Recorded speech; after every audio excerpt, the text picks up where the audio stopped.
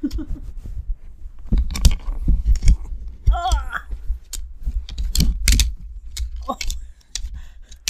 Sorry. Go that way, Roxy. What is happening over there? This sounds very intense. I was...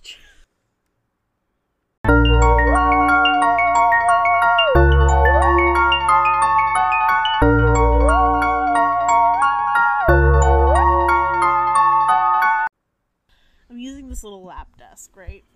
And it's got like a wood top.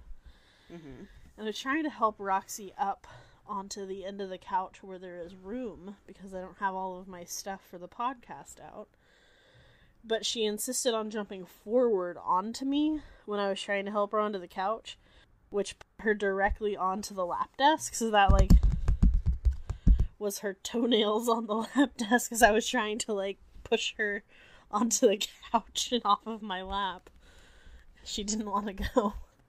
Welcome to The Strange and Unusual, where we discuss the strange and unusual. This is episode 12 of our series, seeking out the weird, the unexplained, and the devious from around the world. I'm Casey. And I'm Roya. And today, we're going to be going to Colombia.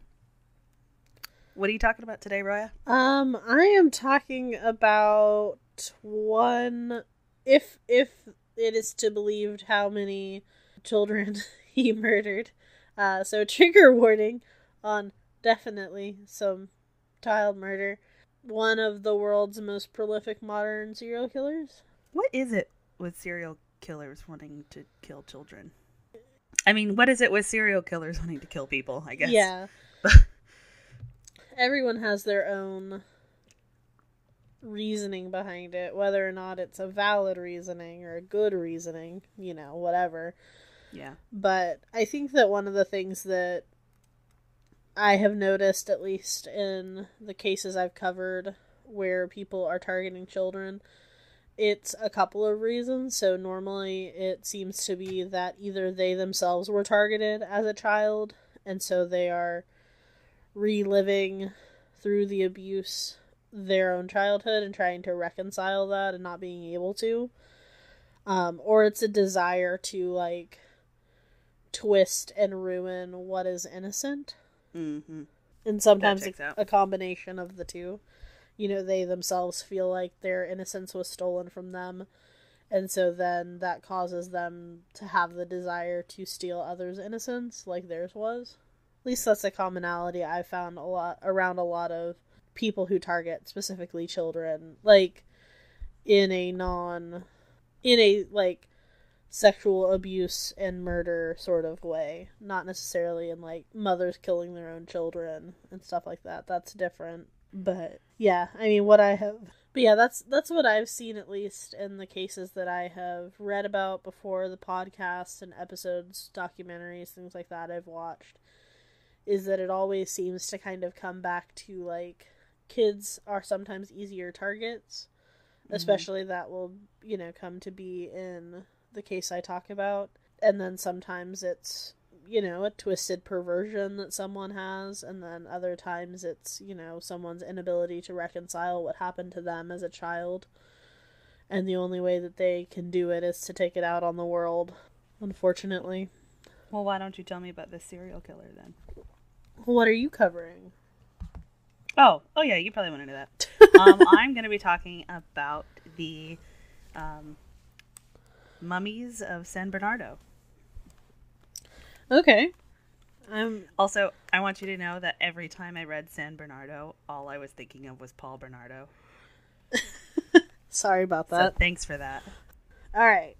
So we're ready for this atrocity? I mean, as ready as I can be. Mine is really pleasant for dead people being involved. Just letting you know. Mine's really unpleasant. Well, for yes. everyone involved. Let's just rip that Band-Aid off and see how many times I say, "Excuse me." Probably a lot, especially at the end. Okay. So I am covering Luis Alfredo Garavito Cubillos. I hope I said that right. Also, I hope you didn't. Fuck that guy. I don't know what he did yet, but fuck him. also known as La Bestia or the Beast. He also has, I didn't write it down. I don't know why, because I'm bringing it up now, and I probably should have written it down. But one of his nicknames is Goofy, but like Goofy specifically, capital G Goofy from Mickey Mouse. I'm sorry. I think it's because he kind of looks like if... Okay, now I gotta look it up. If Goofy were a human, like, I can see the similarities between how he appears and Goofy, but he doesn't look particularly goofy to me as a descriptive word. And nothing that he did is goofy, so I don't know. But he was born on January 24th, 1957, in Genova, Quindío, Colombia. He does kind of look like Goofy. We'll post pictures on the Instagram like we normally do. But yeah, he, like... Sorry, I didn't mean to interrupt. No. I was so infatuated with needing to look up this guy who looked like Goofy. I see it. Yeah, like, it's kind of like if you imagine Goofy as a human and then squint a little. Like... Yeah. It doesn't help that the mugshot is like the same color scheme as Goofy. Like his shirt. Oh, maybe that's why. Okay, anyway, sorry. Start over. So he was, like I said, born on January 24th, 1957, in Genova, Quindío, Colombia. He is a repeat offender of both rape and murder on a number of young boys over a 5-year period. Blech. Yeah. So he is the oldest of 7 sons and just grew up around tremendous violence. His father, from what I was reading, was a severe alcoholic, and he reportedly was severely beaten by his father regularly, and also repeatedly raped by two male neighbors. I've also seen where, like, allegedly his mom was a sex worker, and that she would, like, the dad would force him to be in the room while the sex work was being done, and also he was basically, like, sold to some of her clients. But I found that some places and not other places, so I don't know.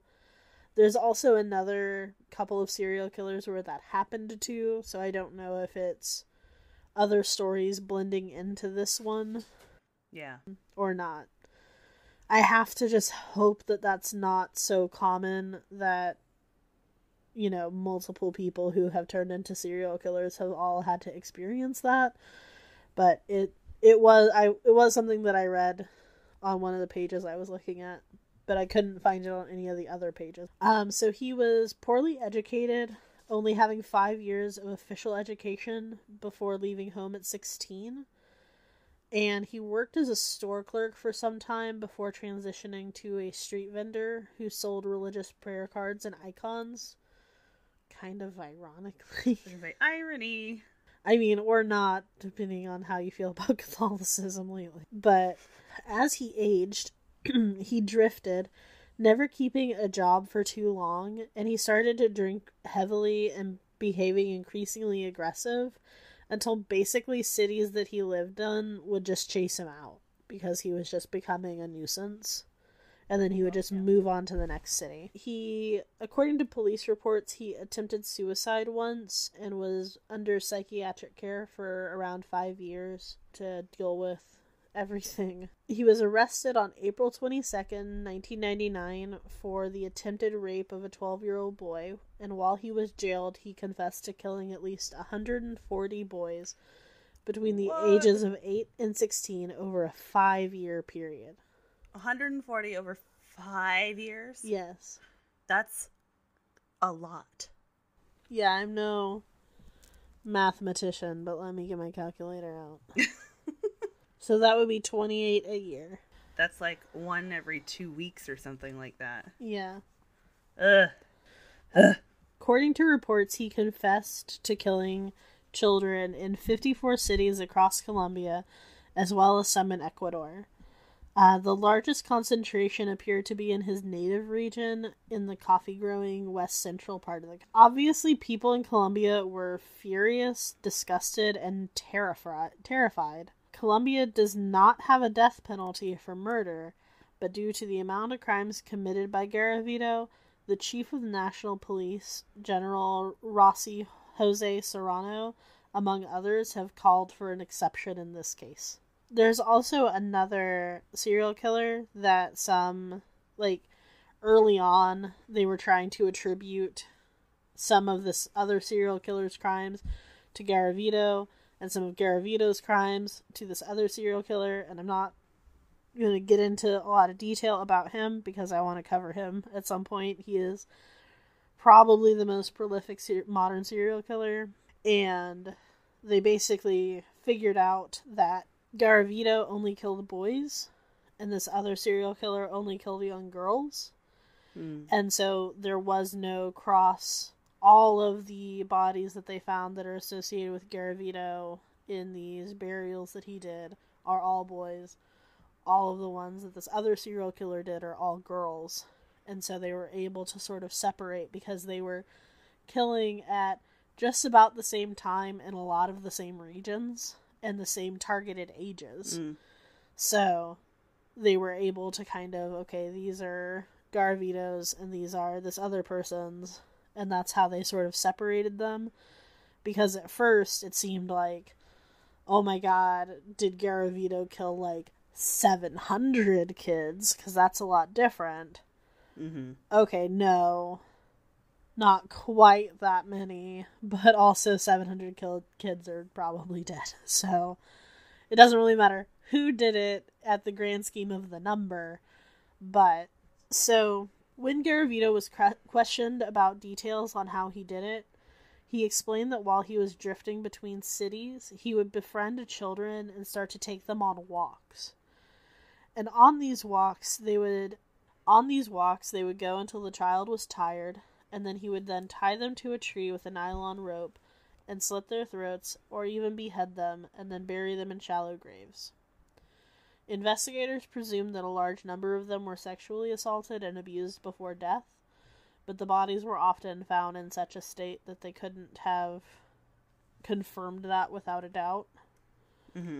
He would also pass himself off as less intimidating things, like a street vendor or a disabled person, a monk, or even representing himself as belonging to fictitious foundations, reaching out to try to educate the elderly and children in order to gain schools as a, quote, guest speaker. So he was even trying to, infiltrate where the kids in his age range that he was attacking were going, to try to befriend them that way. I don't like it. I don't either. Garavito claims that all of the crimes were committed while he was drunk, and he was being controlled by a, quote, superior being who was the one who actually committed the crimes. The old superior being excuse. Yeah, I was like, if you could have heard my eye roll.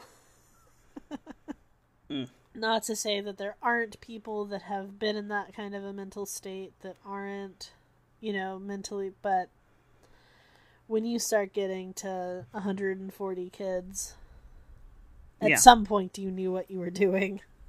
Yep. The police have confirmed that they found 114 skeletons that Garavito has confessed to. The majority of victims were seen as easy targets by this predator. Children who lived on the street or were from poor families, or children who had been separated from their family due to poverty or political violence.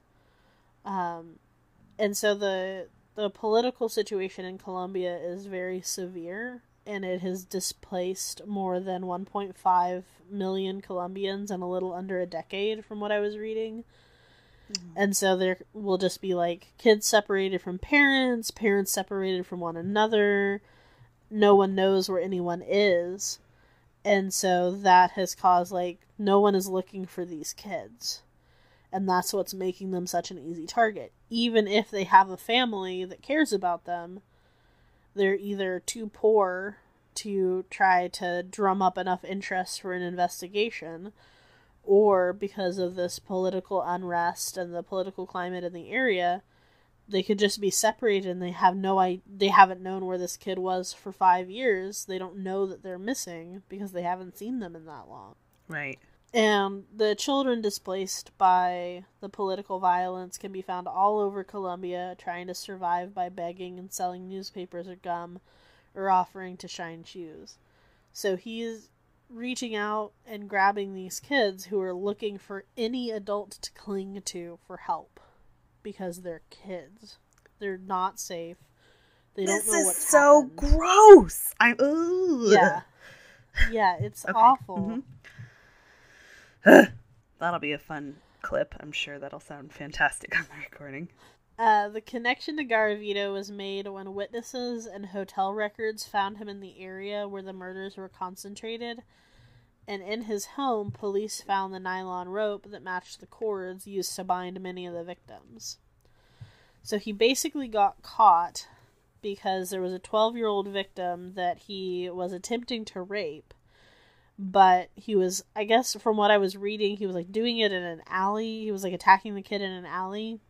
And there was a homeless man who noticed like, okay, this kid is obviously too young. He's screaming and crying and trying to get away. And so this homeless man intervened and got the kid away from Garavito, and then went to the police and was able to give a description of Garavito, what he looked like, what he was wearing. You know, the kid was able to say, like, he had seen him, like, in these places. And, you know, the kid was able to be rescued safely and uninjured. At least, you know, one. Scarred for life, but yes. Yeah. And so the Justice Department in Colombia needed more charges, needed more evidence to lock in the charges on Garavito. So they had the 12-year-old victim who was an eyewitness. They had the homeless man who was an eyewitness. And they had other people who put Garavito in the area. But they wanted to try to get him on more than just that one victim, because he had admitted to more killings, but unless they could confirm that that was actually founded information, they couldn't charge him on them. So what they did was, while they were holding him on the 12-year-old attempted rape of the 12-year-old, I should say it that way, they found at one of the sites, so basically, I don't know where I bring this up. Okay, yeah, so let me skip down a little bit. So, this is happening in 1999. He gets caught April 22nd, 19. So, in November of 1997, a mass grave of Garavito's alleged victims were dug up by the police, containing the bodies of 25 young boys. Initially, the police thought that this was the work of a satanic cult. However, this mass find caused the police to send out details across the country of Colombia to see if any other departments had similar findings, and started connecting it to other similar mass graves or bodies of young boys who were found in similar conditions. So there were multiple mass graves. Yes. There you go. There's 114 114 skeletons that they found. And that only makes up, that's a mass grave of 25. So, yeah. I doubt that all the other ones are just, a one-off laying around. Child. Yeah. But that kind of leads into how they were able to lock Garavito in as being involved with these crimes. So, at one of the mass grave sites, they found a pair of glasses, like adult eyeglasses.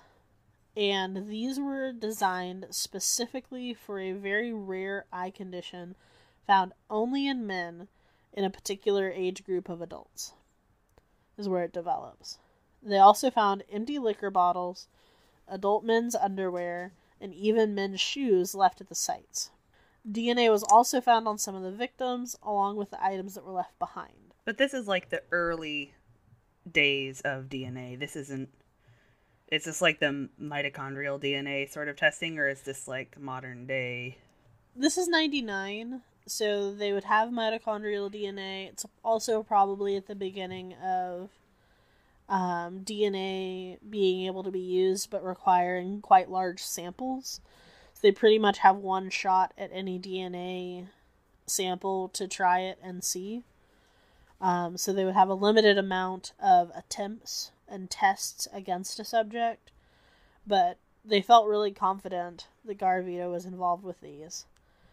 So what they ended up doing is, while he was in jail on the attempted rape of the 12-year-old boy, the police scheduled the entire jail to have an eye exam in order to avoid suspicion from Garavito, specifically to see if he had this rare eye condition that would require the glasses that were found at the gravesite. Damn, son. And so they did it that way because you can lie about your eyes and say, oh yeah, no, I see that fine. This is fine. Everything is fine. But so they did it for the entire jail so that Garavito wouldn't realize he was being targeted for anything. They're just doing this for everybody. And so while he was out of his cell, the police went in and took DNA samples from his pillow and the living area. And due to the nature of his crimes, Garavito had been kept separate from general population and was in the cell by himself, which eliminated the chances of cross-contamination from another person that may have shared the cell with him. So they pulled out all the stops. So they don't just take a DNA sample like we do? Or they didn't then, anyway? They didn't then, at least. I mean, Okay. and requiring DNA samples in American prisons is even new. For a long time, it was when you were leaving, like as you were being freed or released from prison, they would take a DNA sample and put it on file. But that, I think, is even into the 2000s before they started requiring DNA samples to be on file. Interesting. I could be wrong on that, The more you know. It's still pretty modern. I mean, we're just getting to higher levels of DNA testing requiring smaller amounts. Yeah, smaller and smaller amounts. Yeah, so there's still a lot of progress to be made as far as DNA goes. But luckily, the police determined that the DNA from the cell matched the DNA on the victims and the items left behind, and that Garavito did in fact have the rare eye condition required for the exact prescription of glasses that they found at the mass grave. Fantastic. So, the unfortunate truth is that Garavito was able to kill for so long and kill so many because he knew the most vulnerable to go after. Children who could not defend themselves, with no families to report them missing, or no money to try to fund a search effort, or, it's... I get into it a little bit here, but often these people get lumped into a category, at least in America, it's known as the, quote, less dead. People who will, due to outdated, misogynistic, and racist feelings, be seen as less important or less newsworthy after death. People like the homeless, people of color, members of the LGBTQ+, and sex workers. There's no one to miss these children. No one that can take time to call the police in a case over and over again. And even if they do, they won't be taken seriously because, quote, people go missing all the time. Children run away. It's not uncommon. And so, because of all of this, it allowed Garavito to kill so many over what we know at least a 5-year period. Right. He could have, he was born in 1957. Who knows how many he could have killed when he was younger. Yeah. So, a judge in Tunja, the capital of the Boyaca province, has convicted Garavito of the killing of 14-year-old Silvio Rodriguez, whose headless and tortured body was discovered in June 1996. He also found Garavito guilty of attempted rape of a 12-year-old boy in April of 1999, the crime which led to his capture and arrest. Garavito confessed to murdering 140 children and ultimately was charged of killing 172 altogether. Wow. He was found guilty of 138 charges, with others pending in both Colombia and Ecuador, and was sentenced to 1,853 years and 9 days in prison, which is the longest sentence in Colombian history. That is highly specific. I know, the 9 days. Like, I'm trying to figure out where 9 days came from. Like, yeah. Was one just so particularly bad that they were like, and also 9 days? Yes.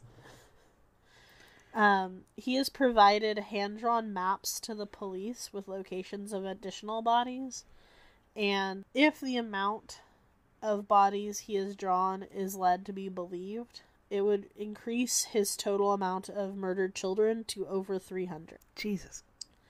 Making him still the second most prolific serial killer in modern history. Ugh. Ugh. So, this is where I think you're going to be upset. Don't do this to me. The judge sentenced Garavito to the country's maximum prison term of 30 years.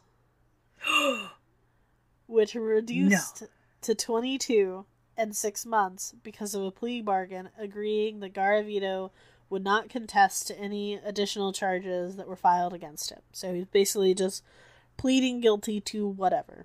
He is scheduled to be released in 2021. Oh my God.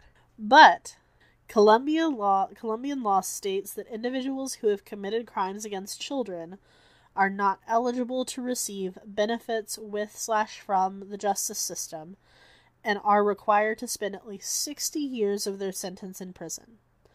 That would mean that the national maximum of 30 years and the reduction as a result of a plea bargain are not valid because they are considered benefits from justice, which would require Garavito to serve up to 80 years of his 1,853-year and 9-day sentence. I'm so confused. Which is it? So, if he was released in 2021, he would be 64 years old. It's still possible for him to continue committing crimes, and if he were to serve the additional 60 years, he would be 124. A lot less likely of committing crimes because he'll probably be super dead. So, from what I was reading, it looks like Colombia is trying, some people in Colombia and some lawmakers are trying to push forth that he should not be eligible for any benefits from a plea bargain or the 30-year sentence limit because of the nature of his crimes. That basically he should be considered like what most other countries would consider like, never to be released, basically. Yeah. And that he shouldn't receive these benefits because he was a horrible monster and should die in prison. But I couldn't find anything to confirm without a doubt whether or not that was actually going to be applied. It sounds like it's heavily implied that he is going to be serving 120 or an additional 60 years. But I couldn't find anything 100% to confirm it. But because of the efforts that I've tried in the past to look into modern cases outside of like the US, Canada, and Australia, it might just be that it can't be released to the news yet, whether or not it's going to be applied or not. So I couldn't find anything, but it definitely seems like the law is on Colombia's side in this case, that he should not be eligible to receive those benefits, due to it specifically stating that crimes against children are not eligible for those benefits. All of his crimes were against children. Ugh. And there was one 16-year-old victim. They say the age range was 8 to 16. One 16-year-old victim. Everyone else, like, that was a random... Some people have speculated that the 16-year-old looked a lot younger, had like a baby face kind of thing, and was just a random kind of accident, because it definitely wasn't in his preferential age range. So the majority of them, I think, were actually closer to like 8 to probably 13 or 14. Well, that was fucking disgusting. And still the second most prolific serial killer I know of in modern era. Who's the first? Alonzo. You're gonna cut this out so you sound way smarter. Yeah. Pedro Alonso Lopez. I actually got his middle name, but not his first name. On a glance at wiki page, it says 300. All of the research and stuff I've heard about him has him closer to 450. Dang. Which is why I was saying 700 children spontaneously missing in Colombia. 300 are Luis Alfredo Garvito Cabillo's children that he murdered. And then the other 400 are Pedro Alonso Lopez's children that were murdered. So. Yuck. Yeah, he is super duper gross. He killed all over South and Central America. I'll cover him another time. I know. He is, again, kind of an unfortunate case as well. Like, very difficult childhood. Very troubled childhood. Kind of like the Charles Manson, like, didn't really have a chance to save themselves. But let's lighten the mood and hear about some mummies. Because yeah, I think we both feel super gross. Ew. So, I've titled this Mummies, Not Just for Egyptians. So mummification has been around for literally centuries, millennia. The oldest mummy currently known to exist is that of a 110 million year old Nodosaurus that they found in Alberta, Canada back in 2011. Yeah, it was both mummified and fossilized, which apparently can happen. Archaeologists have discovered mummies all around the world, not only in Egypt, but in China, Alaska, Italy, Australia, Japan, southeastern parts of the U.S., Chile, Peru. In fact, according to the BBC, Egyptians were actually comparatively late to the party when it comes to the art of body preservation, as mummification has been practiced for thousands of years before the Egyptians got to the gauzy wraps and canopic jars and pulling brains out of pharaohs. And there are essentially two types of mummies, natural or spontaneous, and artificial or anthropogenic. The Nodosaurus, for instance, would be a natural mummification, whereas King Tutankhamun, artificial. Natural mummification is without human intervention. Shocker, because humans didn't live with dinosaurs. Don't believe what the Flintstones tell you. Natural mummies, according to my favorite death expert, Caitlin Doty, are created when the soft tissue that normally would decompose fairly quickly just doesn't, usually due to extremes in temperature, aridness, dry or oxygenless environments like a bog, and over time the body desiccates or dries out. It's nature's happy little accident. Artificial mummies are made with a little help from their friends, aka humans, on purpose. Using the King Tut example, after he died, the mummification process took like 70 days, and they took out all of his organs, and they packed his body with natron and covered his whole body with natron until he was completely dried out. My favorite thing about watching Caitlin's video on mummies was that she calls Tut the tween superstar of mummies because he is relatively young in comparison to some of the mummies that have been discovered in South America, for instance. Yeah. The Incas had both natural and artificial mummies. They had a bad habit of practicing human sacrifice on mountaintops, which would essentially freeze dry the dead. There have been at least 100 recent discoveries. That's like the Ice Princess or whatever. Yeah, the Ice Maiden of Siberia. Yeah. There's one in South America though too, I thought. That they found. There's a lot. Yeah. There's a lot in South America. There's been over 100 recent discoveries of freeze-dried mummies in the Andes with their their gold and the idols that they were meant to take with them to their gods in their sacrifice. But one of the best parts that I found was that the Incans also used artificial mummification for their royalty. They would treat the corpses as though they were still alive. They were fed, clothed, paraded around at important events, and even consulted with about problems in the villages. Can you imagine just sharing a conversation with your resident favorite mummy? Well, You're like, what should we do today to resolve this problem? When the Spanish came, they were like, oh my god, I can't believe you do this. And they even describe these mummies as still having their hair and eyebrows intact. But they burned, or they destroyed all the mummies, essentially, because they needed to save their mortal souls. Yay, Jesus. So, sure. There were ancient Europeans discovered in China with red blonde hair and tartan clothing still intact. There are the Chinchorro mummies, Lady Rai, Siberian Ice Maiden, as we mentioned, the Diva corpse in China, the Turin mummy, the Iceman.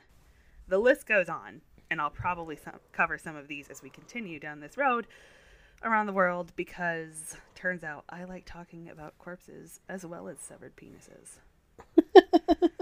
But today, we're in Colombia, so let's get to the nitty-gritty of this corpse conundrum. San Bernardo, Colombia, is a hot tourist destination located high in the Andes. Not only does this town of 3,200 people boast scenic hiking trails, historic roads with pre-Spanish Aztec sunstones, or Piedra de Sol, and a, quote, imposing church, but it is also home to decades-old mummy mystery. Yes, only decades. In Colombia, both because of tradition and the conditions of the earth, the dead are typically interred in above-ground vaults called bovedas. The bodies are generally then removed after 5 years or so due to space constraints, which, by the way, isn't uncommon around the world. Like places like Germany, Spain, and the Philippines, you essentially rent a grave until you decompose, and then your bones are moved elsewhere. Your family just comes and collects you and puts you somewhere else. But San Bernardo found that after 5 years, many of their loved ones were at least partially mummified. Nearly half of the bodies buried in the town's cemetery vaults after 5 or 6 years turn into mummies, and no one knows why. The preserved remains were first discovered sometime between the 50s and 60s when the cemetery needed to relocate due to flooding. Fernando Barbosa, the Secretary of Culture and Tourism, evidently tells tourists when they come that they are speaking to a walking mummy, as he will likely end up as one of these well-preserved bodies. Wow. The bodies are left desiccated with well-preserved facial features, hair, and clothing completely intact. The people of San Bernardo have turned their small mausoleum into a museum, currently housing about a dozen residents born in the last 100 years, in glass cases, completely mummified. Each mummy is volunteered for display by the family, including one mother-child pair where the mother died before the child was born. The developing baby still preserved. Aww. Most wear contemporary clothing. Above their display case is a photo of them from their more lively years, as well as plaques that tell a little bit about the person, like Margarita, the dedicated homemaker, who always offered corn cakes and coffee to everyone. I like Margarita. Yeah. I'm down for some corn cakes. With San Bernardo is that there is no obvious reason for this phenomenon to occur.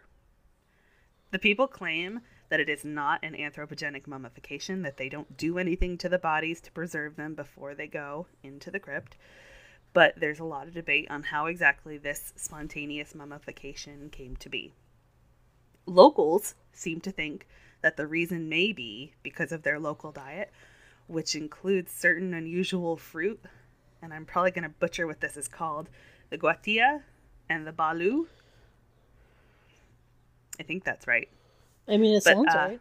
One of them is like a squash that I saw. It looked more like a squash than a fruit. But I don't know if squash is fruit in that weird tomato is a fruit sort of way. Anyway, those are commonly eaten in this town, even though they're not eaten everywhere else, I guess. But it seems unlikely because their clothing is also preserved so well. Others suggest it's the mountain climate, and that the mummies' backs are arched like that of a natural mummy from a dry climate. However, the climate is neither excessively dry nor cold. The Wall Street Journal described the village weather as hanging around 70 degrees in the day, and with enough rainfall to support crops like corn, onions, and green beans. I don't know how much water it takes to support those crops, but I imagine it's enough to not make a dry climate. Also, you would imagine if that were the case, that other nearby towns would be having the same effect on their corpses. The building doesn't provide any answers, as it supposedly houses the mummies with no pressure nor humidity controls. The doors stay open throughout the day. Some of the windows have been broken, and the public can visit anytime between 8 and 5 for 2 Colombian pesos, about $1 in U.S. currency. But to most, the answer is in the highland climate and the porous soil.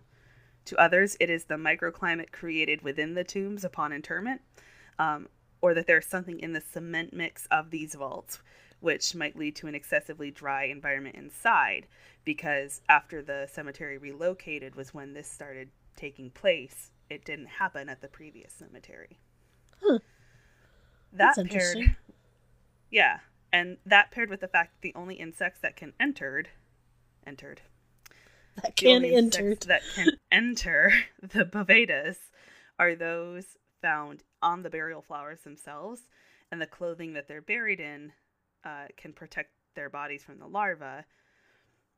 I don't know that any clothing is going to protect you from a hungry bug. Myself, I've seen what moths can do, is all I'm saying.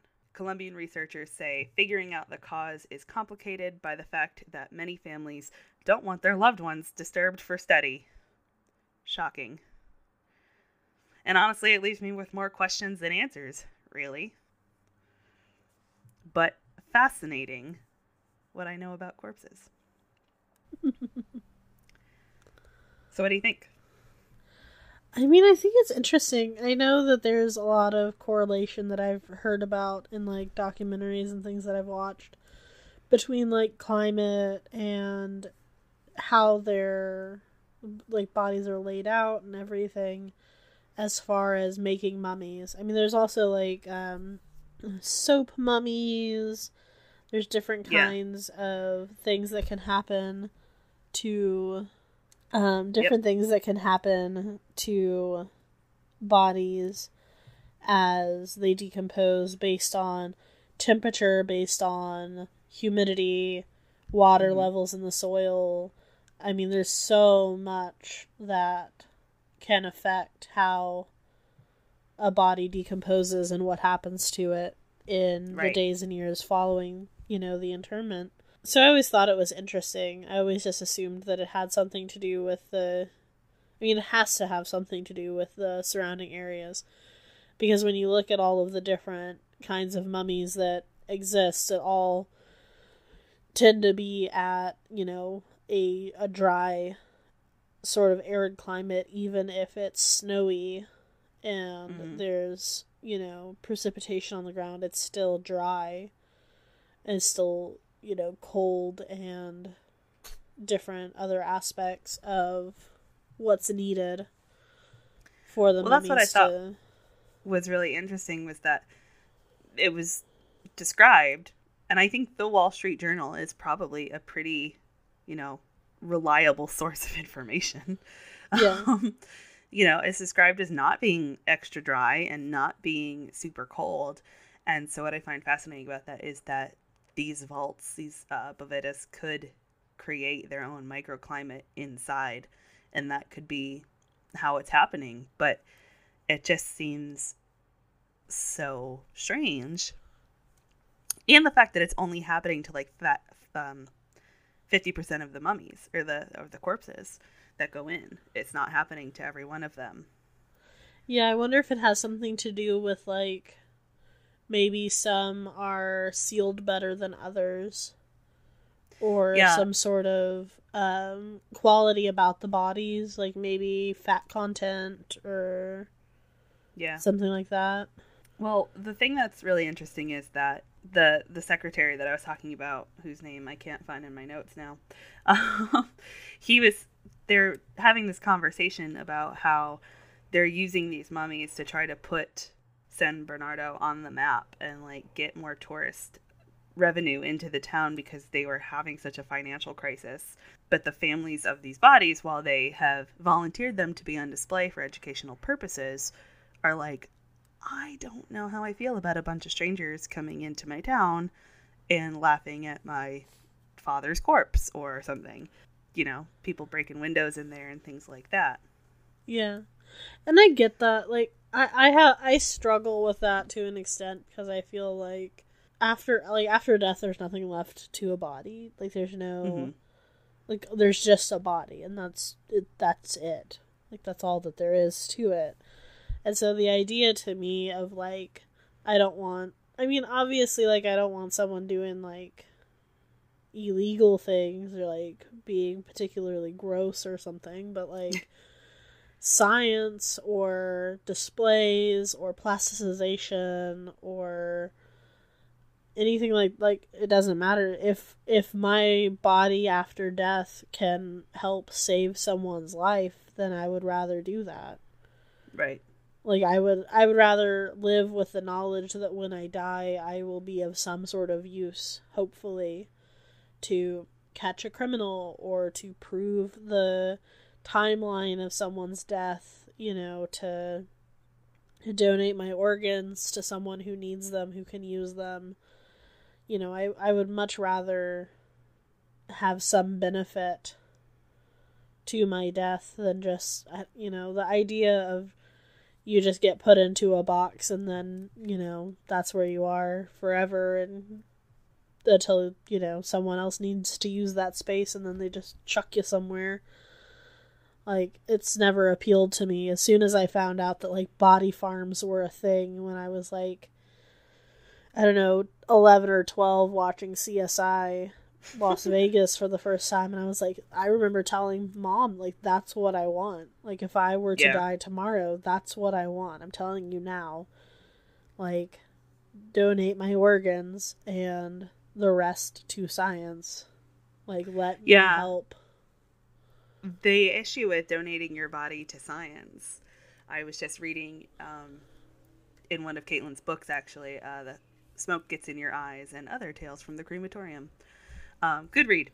But she was talking about how people have that idea of, oh, I want to donate my body to science, not realizing that your bits get chopped up and, like, so somebody might get your head at a plastic surgery school and they'll just perform fake plastic surgery on your face and then your face gets cremated.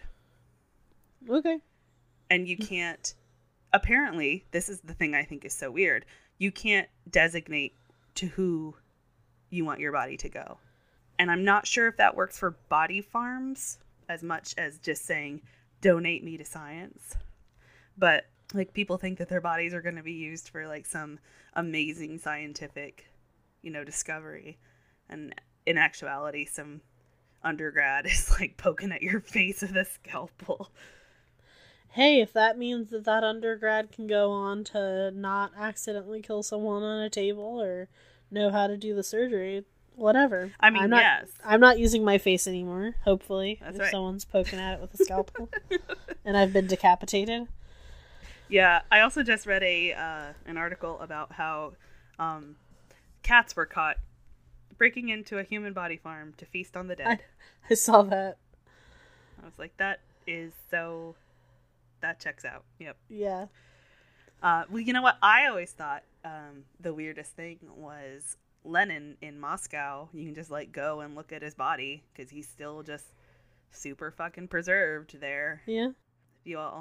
Next time we go to Russia, maybe I'll talk about Lenin's body. They've done that with some saints too, haven't they?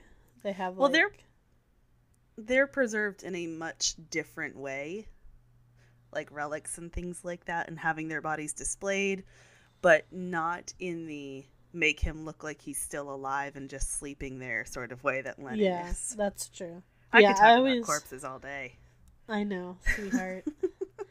I always thought the soap mummies, I always thought that was interesting and particularly gross. Yes. That's, yeah. There was another one I was reading about a Chinese medicine man, essentially, writing about how people would mummify themselves with honey, and how it essentially, there's never been somebody who's done it, but he was saying that it could happen. But it reminded me a lot of the Japanese self-made mummies, the self-mummifying monks. Yeah. And they would just hide themselves in a box and eat tree bark or tree resin and something else. I don't remember what it was now, but maybe it was bark and resin. Delicious. Yep, until they were dead and then they mummified. Well, I mean, it would be, I think, the same idea as like the fossilized amber pieces with honey. Yeah. Like the tree sap and everything.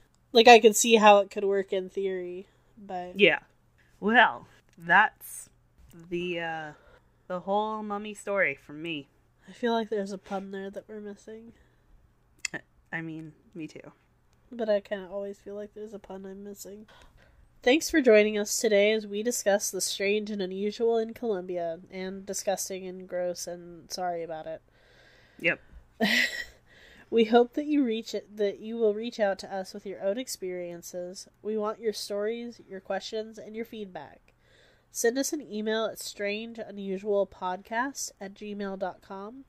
If you're sending a personal story, we just ask that you put listener story in the subject line so we can sort through those a little bit more easily. I really want to do a listener episode. I think it would be so much fun. Probably make Jari read through them and pick out some good ones for Casey and I so that we don't have any knowledge of what the other person's going to be reading. I think that would make it a lot of fun. No spoilers. Yeah, that's always more fun. Jari's going to be our river song. Except hopefully less killing people. No. More killing people. More killing people. Just not kids. Yeah. I mean, I don't want kids, but don't kill them. I promise no more or no kid murder episodes for a while. I'm gonna try to keep those kind of spaced out as much as I can, so I'm not. I think we did a good job. We went from Canada to here, and I feel like that's a pretty good globetrot. That's a whole 10 episodes. Yeah, there are multiple episodes I could have done. But it didn't. We can only do kid murder every 12 episodes, or every 10 episodes. That might be a little too infrequent for some of the places we're going to go, but I'll do my best. Okay. You can also find us on Instagram at Strange Unusual Motherfucker. Hold on. Cut. You can also find us on Instagram at strange_unusual_podcast. Or on our personal accounts, Roya Rampage, I don't feel like I need to spell it anymore, and Calamity Casey, I also don't feel like I need to spell it anymore, where we will post the weird shit in our personal lives. You can find us on Twitter at _strangeunusual, at Calamity Casey, or at Roya Rampage. You can also find us on Facebook. Just search for the Strange and Unusual Podcast. We're the ones with the really cool black and white and red logo. Also, all of our handles and everything will be in the show notes, so if you can find them, that way it'll be a little bit easier for you to just copy and paste into a search bar or something. But if you are able to rate or review us on the podcast venue you are listening to, we would greatly appreciate it, especially Apple Podcasts. It helps with the algorithm of the podcast searches and gets us onto more lists and gets us some more notoriety and some more eyes looking into our podcast and ears listening to it. So it'll help us get ads, it'll help us support the podcast. So anything that you guys can do It doesn't cost you anything. Just go on there, leave us a 5-star rating, and leave us a review. Let us know. Send us an email, send us a DM on Twitter, Facebook, or Instagram, or our personal ones, letting us know, hey, I left a review on Apple Podcasts, and we'll go and read it, and if it's a 5-star review, we'll give you a shout out on the podcast. And we really need them, guys. It helps us a lot. Even if you don't listen to us on Apple Podcasts and you listen to us on Spotify or Stitcher or somewhere where you're not able to leave ratings and reviews, I would greatly appreciate it if you could just go to Apple Podcasts, download it real quick, and give us a rating and a review, and then delete the app. I don't care. But it will help us a lot if you can do that. Do you hear us, people? We're begging. Begging. Please. This does not look good for us. We want to do more. We want to be able to put out more content. But in order to do that, we need support. We either need support... Well, we need support both from listeners and then support from people who are listening to give out advertisements and give out things like that as well. And the only way we can do that is with your help in getting us on lists, the good kind of lists, and getting our name out there. Share us on Facebook, share us on Twitter, retweet us on your stories on Instagram. Anything you guys can do, we would really appreciate it. It will help us out a lot. Yes. What she said. Always my yes man. Yes. I'll edit some of that out so where we don't sound quite so pitiful. I don't want you to. I think it's great. I was going to say something in addition, and I don't remember. I know I'm yawning. I'm so sleepy. Okay. We watched the episode of Parks and Rec last night where Mona Lisa has that moment with her dad. She's just like, I just want to say that I have done absolutely nothing wrong and I am perfect. He's like, I know, sweetheart. Thanks, Daddy. Money, please. That's what I feel like happened. That's us. Less annoying versions of Mona Lisa. No, I don't know about that. Or John Ralphio's sister. Yeah, we are much less annoying and terrible than her. Go back and rewatch the series. She is a horrible monster of a human. I feel more like I'm John Ralphio. Like, oh, and then I'm find us on the Twitter. Well, you were the one begging. I just went, yes. What she said. I'm the one that sings, and so I was Jean Ralphio. Let's not leave this in. Oh, I'm leaving only your parts in, so you sound insane. Oh, excellent. All right, well, friends, we will see you in our next episode where we're going down under. To Australia. By the time that this episode airs, hopefully the fires will be out and we can help put them back together. Not the fires, but Australia. But yeah, it's a shitty situation in Australia, and we're about to talk about some shitty things in Australia. Yeah. All right, folks, we will see you next week. Bye. Bye.